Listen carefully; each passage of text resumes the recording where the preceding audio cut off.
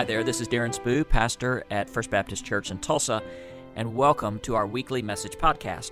We would invite you to join us in person Sunday morning at 8:30 and 11 o'clock in downtown Tulsa, or check out our webpage at tulsafbc.org. God bless you, and have a great week.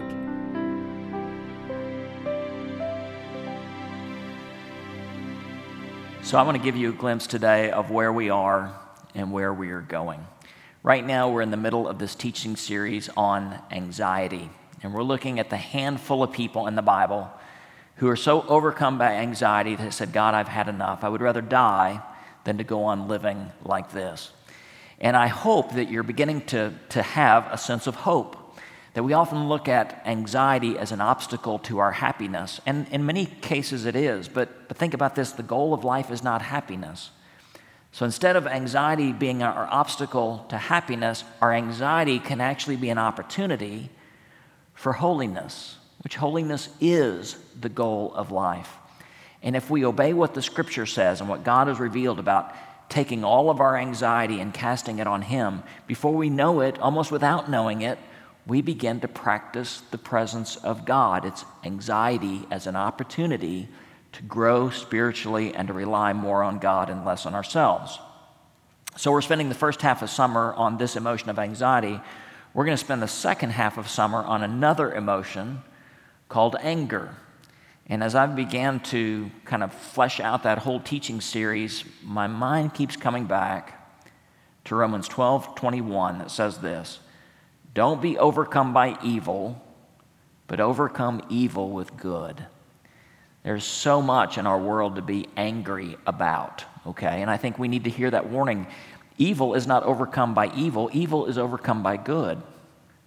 Just to give a recent example, I think about the sexual scandals and the cover-up that has happened within our own Southern Baptist denomination. And I get angry about that, and many other people do as well. And one of my big concerns is people will use that as their final excuse to walk away from the church entirely and to walk away from the body of Christ. Think about that. That's trying to overcome evil by evil. We are to overcome evil by good, to say, I'm staying in the body of Christ. I'm going to expect integrity and transparency from myself, but also from my church leadership, both local and denominational. That's overcoming evil with good. So the reason I mentioned those two emotions is because today they intersect, today they overlap. We're going to look at a person in the Scripture who their own anxiety was fueled by anger. And it's the person of Jonah. And I want to set this up for just a moment. So Jonah lived about 800 years before Jesus. He grew up kind of in the same area Jesus did, around the hills of Nazareth. But he was 800 years before Jesus. And Jonah was also 80 years before one of the biggest events in the ancient world. And that was Assyria, one of the first global superpowers. Assyria was about to invade and conquer Israel. So Jonah lived within just about 80 years, just within a stone's throw of those events happening, of Assyria, who was already a superpower in Jonah's day, coming in and moving in. So I want to start in Jonah chapter 4, verse 1, and it says this, but to Jonah this seemed very wrong, and he was angry. Okay. So we're picking up in the middle of the story. What happens here? Well, God speaks to Jonah, his prophet, and he says, I want you to go to Nineveh because that city has come to my attention. It's wicked. They need to repent. So now Jonah didn't want to go to Nineveh because that was a foreign land, okay? He was going to go to strange people who spoke strange words. I had a friend recently give me this book. It's called Speaking American. And this book kind of details what we all know, that people in different parts of America use different words for the same thing. I just thought this would be fun. I feel like I'm teaching kindergarten here, and we're doing a little show and tell. So on this page, you can kind of see the map of America, hopefully. And up here in the north and the northwest, when you refer to a group of people, you say, you guys, okay? But what do we say here in the south? You know what we say. We say y'all, right? different language. Up here in the north and the west, people will say kitty corner. Well, that's not what we say down here. We say catty corner. Here's an interesting word. Pretty much all over the U.S., the word pancakes is used. Flapjacks has kind of seemed to have gone away. So here's my favorite one, and having moved around the country a bit, out here on the West Coast, it's soda. In the Midwest, down here in the South, it's Coke. I grew up calling it a Coke, but here, right in the middle part of the U.S., and actually dipping down to take in Tulsa is pop. That's what we say, right? So we all have a natural reaction, an attraction to people who use the same language we do. And we seem to have this revulsion. We're repulsed by people who use different words. Well, for Jonah, that was really the case. The people in Nineveh spoke a different language. The people in Nineveh didn't talk the way that he did, or act the way he did, or believe the way that he did. And he didn't want to go to this capital city of Nineveh and preach repentance. And you need to know that Nineveh was the capital of Assyria. This would be the nation that 80 years later, and Jonah could see it coming as clear as day. He could read the writing on the wall that these would be the people to come in and conquer Israel. And so he didn't want to go preach repentance to them. He wants to let them burn.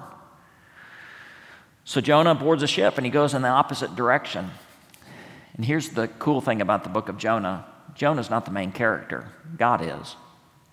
Because at every plot point, God is there to turn Jonah back to the direction he should be going. God sent a wind. And then God sent a fish.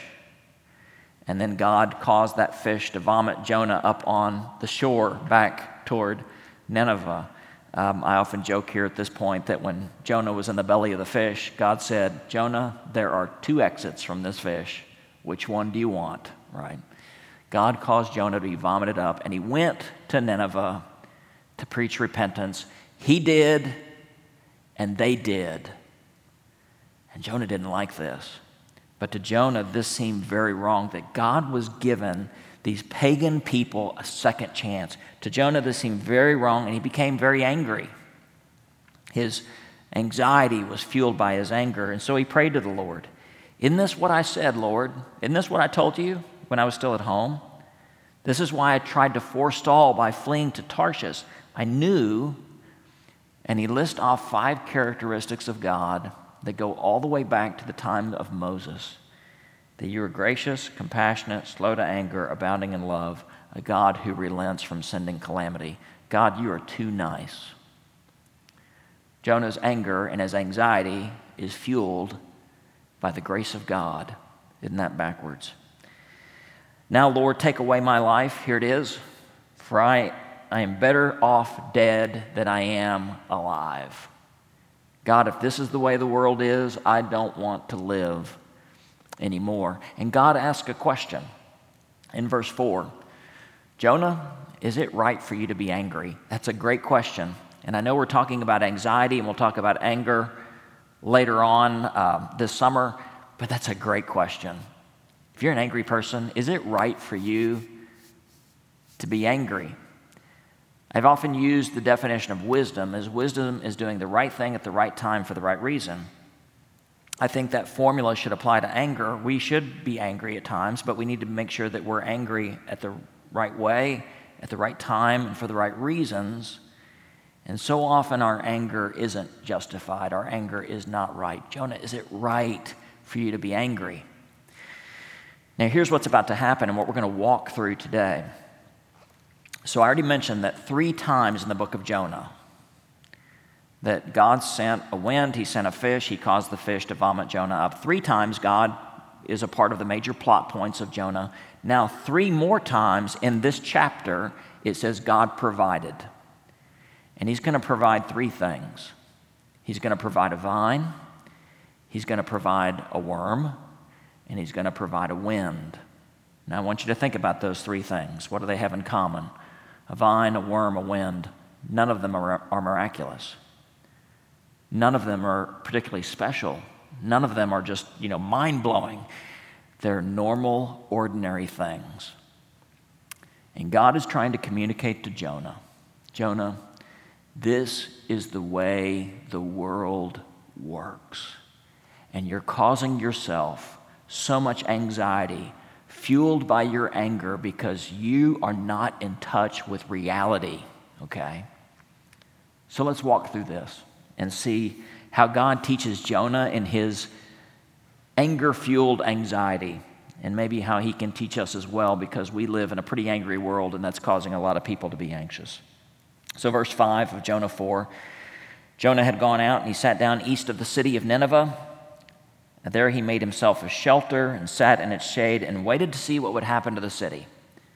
He knew people were repenting and God wasn't going to destroy, but maybe he's holding out a little bit of hope that maybe God's judgment's going to come down anyway. Then the Lord God provided a leafy plant, and it grew up over Jonah and gave shade to his head to ease his discomfort, and Jonah was very happy about the plant. So people still do this in the Middle East today. They still will build a little structure, a little wooden lean-to, and they'll plant vines next to it, and sometimes we do this in trellises and back porches. A vine will grow up, a fast-growing vine will grow up and provide a bit of shade. That happens. And Jonah is pleased by this plant, just this little bit of grace that God gives. He's pleased with it. Can I use this as just an opportunity to dispel kind of a misbelief that we often have in Christian circles? Sometimes we'll say, well, you know, the physical is bad and the spiritual is good. And anything physical is evil, right? It's of the flesh. Careful, okay? That's more Greek philosophy than it is Christian theology. We live in a good world where good happens. Life is meant to be good. We're meant to enjoy life. I can prove that to you from Scripture just by the first verse. In the beginning, God created the heavens and the earth. God created, and his creation was good. So as this leafy vine grows up over Jonah, pretty much he says to himself, I deserve this. But there's a subtext to this. I deserve this, they don't. God, thank you for your goodness over me. I deserve your goodness. But those Ninevites over there, they don't deserve your goodness. I just read a story this last week. A man in West Germany, this was back in 2014. He was in a local casino. He was playing. The authorities recognized him. He had a warrant out for his arrest because of some unpaid fines. So the police moved in, and they were getting ready to cuff him. They said, you need to pay $900 in fines, or you're going to go to jail for 71 days. Just as they came to arrest him, he had put some money into a slot machine, and he won. He literally won. He had a $900 fine. He won $1,200, and he was able to pay his fine right there at that moment in cash. And he had $300 left over. Probably would buy him a tank of gas today, right? So here's the idea of here's a man just wildly blessed out of nowhere. Wouldn't we like it to happen to us that way? That the next time we had an unexpected expense or some high bills, that all of a sudden we just struck the jackpot. I deserve that. But other people don't. Here's the deal. And it's what theologians call common grace. And Jesus actually said this, that God causes the sun to shine on the evil and the good and sends rain on the righteous and the unrighteous. We need to be careful about talking about what I deserve that other people don't. Well, the Lord provided this leafy plant. Verse 7, but at dawn the next day, the Lord provided a worm. And that worm chewed the plant so that it died.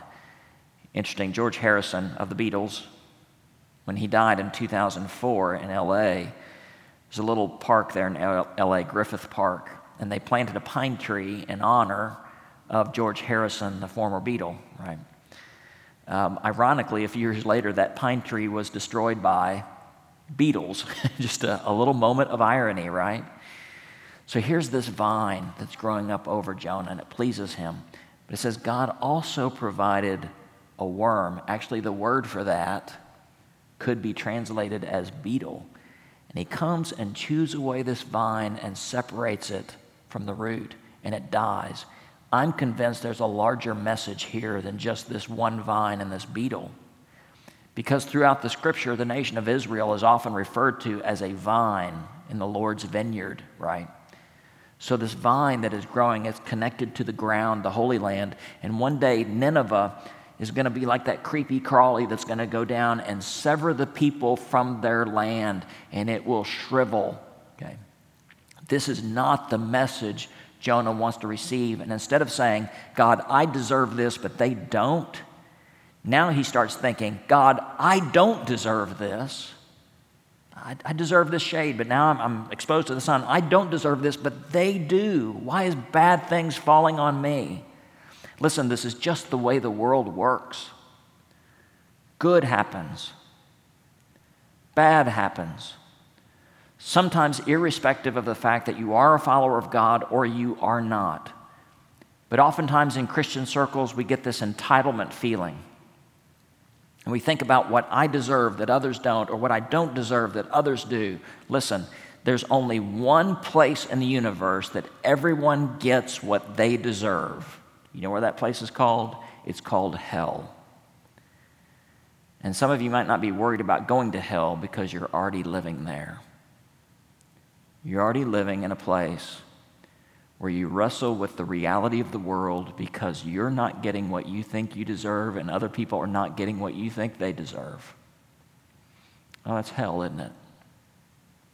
And so our anger at that can fuel an anxiety. Well, the story doesn't end there. God provided a vine, he provided a worm, now he's going to provide a wind. When the sun rose, God provided a scorching east wind, and the sun blazed on Jonah's head so that he grew faint. He wanted to die. It would be better for me to die than to live. So what happens here is actually still happens in the Middle East today around what we would consider to be ancient Assyria, ancient Nineveh. It's a wind that blows in off of the Arabian desert called the Sirocco, not the Sudoku, the Sirocco. It's a wind that happens periodically at certain times of the year that if you can imagine a wind coming in off the Arabian desert, it would be like a convection oven, this hot, dry air. And where it's already 90 degrees outside, the temperature may jack up more than 22 degrees, and every bit of moisture in the air, including the moisture on your skin, is just sucked out. If you can imagine what it's like to wear a nylon glove, where it's just real tight. That's the way all of your skin feels. And Jonah is angry. And this is where he gets to the point that his anger boils over, his anxiety takes over. I no longer want to live like that. And Jonah says to God, and you know what he's already said, I deserve this, they don't. I don't deserve this, they do. Now Jonah gets to the point where he says, God, you don't deserve me. You don't deserve my life. I would rather die than live in a world like this. How backwards can you get? Because when we really embrace faith, when we really understand who God is and who we are, we say, God, I don't deserve you. I don't deserve you in my life. Well, Jonah got that flipped on its head. God, you don't deserve me. A few years ago, a man in Russia, his name was Alexei Ronov. He went on a 3-bottle of vodka bender and got so disgusted with his life, he decided to jump out the 5th floor of his apartment. Somehow he lived. He dropped 5 stories. He probably landed on some kind of covering. He lived. He walked back up to his apartment. His wife started nagging at him for his stupidity. You know what he did? He jumped out the window again, and he lived again. After that, he decided, you know what, I better stop drinking. I think that sounds like a good idea. Here's the deal. Sometimes we look at circumstances and we look at people and they're nagging us and things look bad, so we just think, I just want to end it all. I no longer want to give my life to God. Jonah finds himself in a place that's entirely backwards from what a relationship with God looks like. We should be saying to God, I don't deserve you. But Jonah got to the place where he said, God, you don't deserve me. And so God goes back to this question again. The same question he asked in verse 4, he asked in verse 9.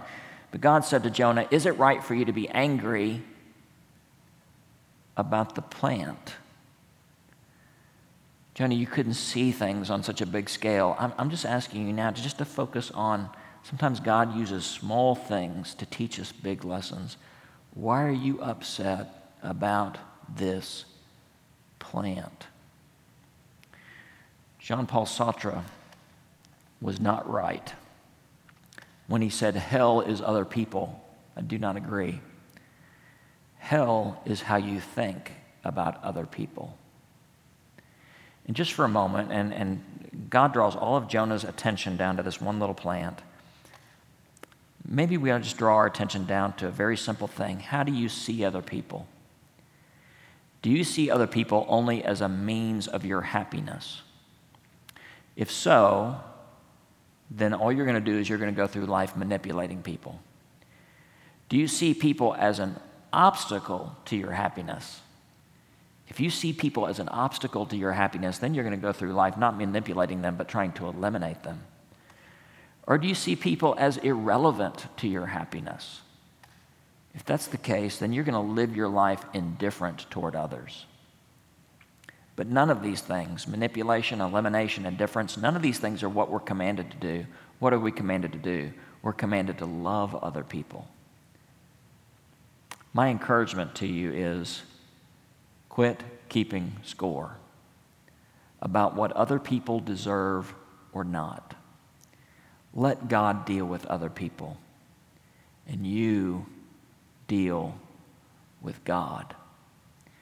Because in having Jonah focus on this little bitty plant, God says to Jonah, Jonah, you can't handle the big picture. You can't see reality as I see reality. So would you trust me with that?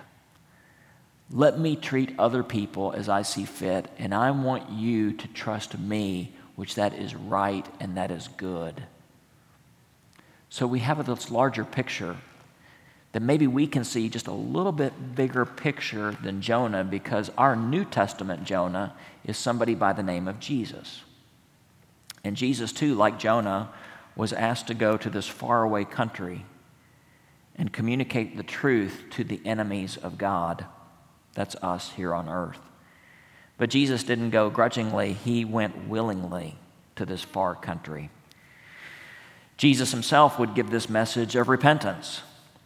And Jesus himself would go into the belly, not of the fish, but go into the belly of the earth. In his resurrection, in our repentance, will restore our relationship with God. Jesus is our Jonah. And Jonah just gives us a little bit of foretaste that God sees a much bigger picture than we ever could. I'll just end this by telling you a story that I find absolutely fascinating. It's about a man by the name of Davy Blair. Davy Blair was the second officer on the White Star cruise line, which back in the day before airplanes, the way to cross the ocean was not in 8 hours on a jet, but it was 8 days on a ship. So Davy Blair was a brand new second officer on White Star Lines, and he was assigned to this particular ship to go across the Atlantic Ocean. But on the last minute, another more senior officer said, I'm taking your spot, you're going to take the next ship, and kind of demoted Davy Blair to this lesser ship. And he was disappointed, of course, but he'd been on this ship long enough to be given the keys to the crow's nest and to the locker in the crow's nest that contained the binoculars. Davy Blair was just not thinking about it. He already had the keys, but he was ordered to leave the ship, and he did. He didn't walk off with the keys intentionally. And he would take the next ship and cross the Atlantic safely. But the ship that he was kicked off of was called the Titanic. And it's long been debated and whether if Davy Blair had not taken that key with him, and in the crow's nest, if they had had the key to that locker, and inside the locker were the binoculars, and with those binoculars, could somebody have looked out and seen the iceberg sooner and avoided it, and the Titanic never would have sank? Well, we'll never know. But what we do wonder about is what it would have been like to have been in that crow's nest and to see a larger vision.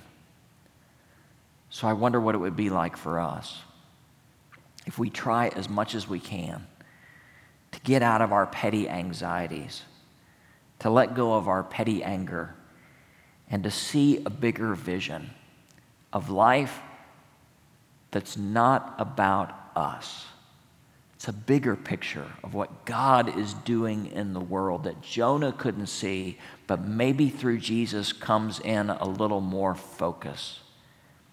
And to adopt a vision of what God is doing, not treating other people as they deserve, but what is embodied in those words is now embodied in Christ, that the Lord is compassionate and gracious, abounding in love, not angry, and relenting from sending calamity. That God is one who is not overcome by evil, but he overcomes evil with good. Father, I pray for all of us who maybe are a little ticked off at the way the world is and the way you're deciding to run it right now. Maybe we need to see a larger vision. Maybe we need to trust you a little bit more and be less concerned and consumed by what we think other people deserve, to be grateful for your grace, and to trust you with the big pictures that we can't see. And maybe just knowing that you have all things in hand, that our anger and our anxiety will subside just a bit as we know you so well that we trust you no matter what. Now may the Lord bless you and keep you. May the Lord make his face to shine upon you. And may God grant you peace, now and forever. Amen. Thanks so much for listening to our weekly message podcast. At the end of each worship service on Sunday morning, I offer a simple blessing, and I offer that blessing to you today. May the Lord bless you and keep you. May the Lord make his face shine upon you, and may God grant you peace, both now and forever. Amen.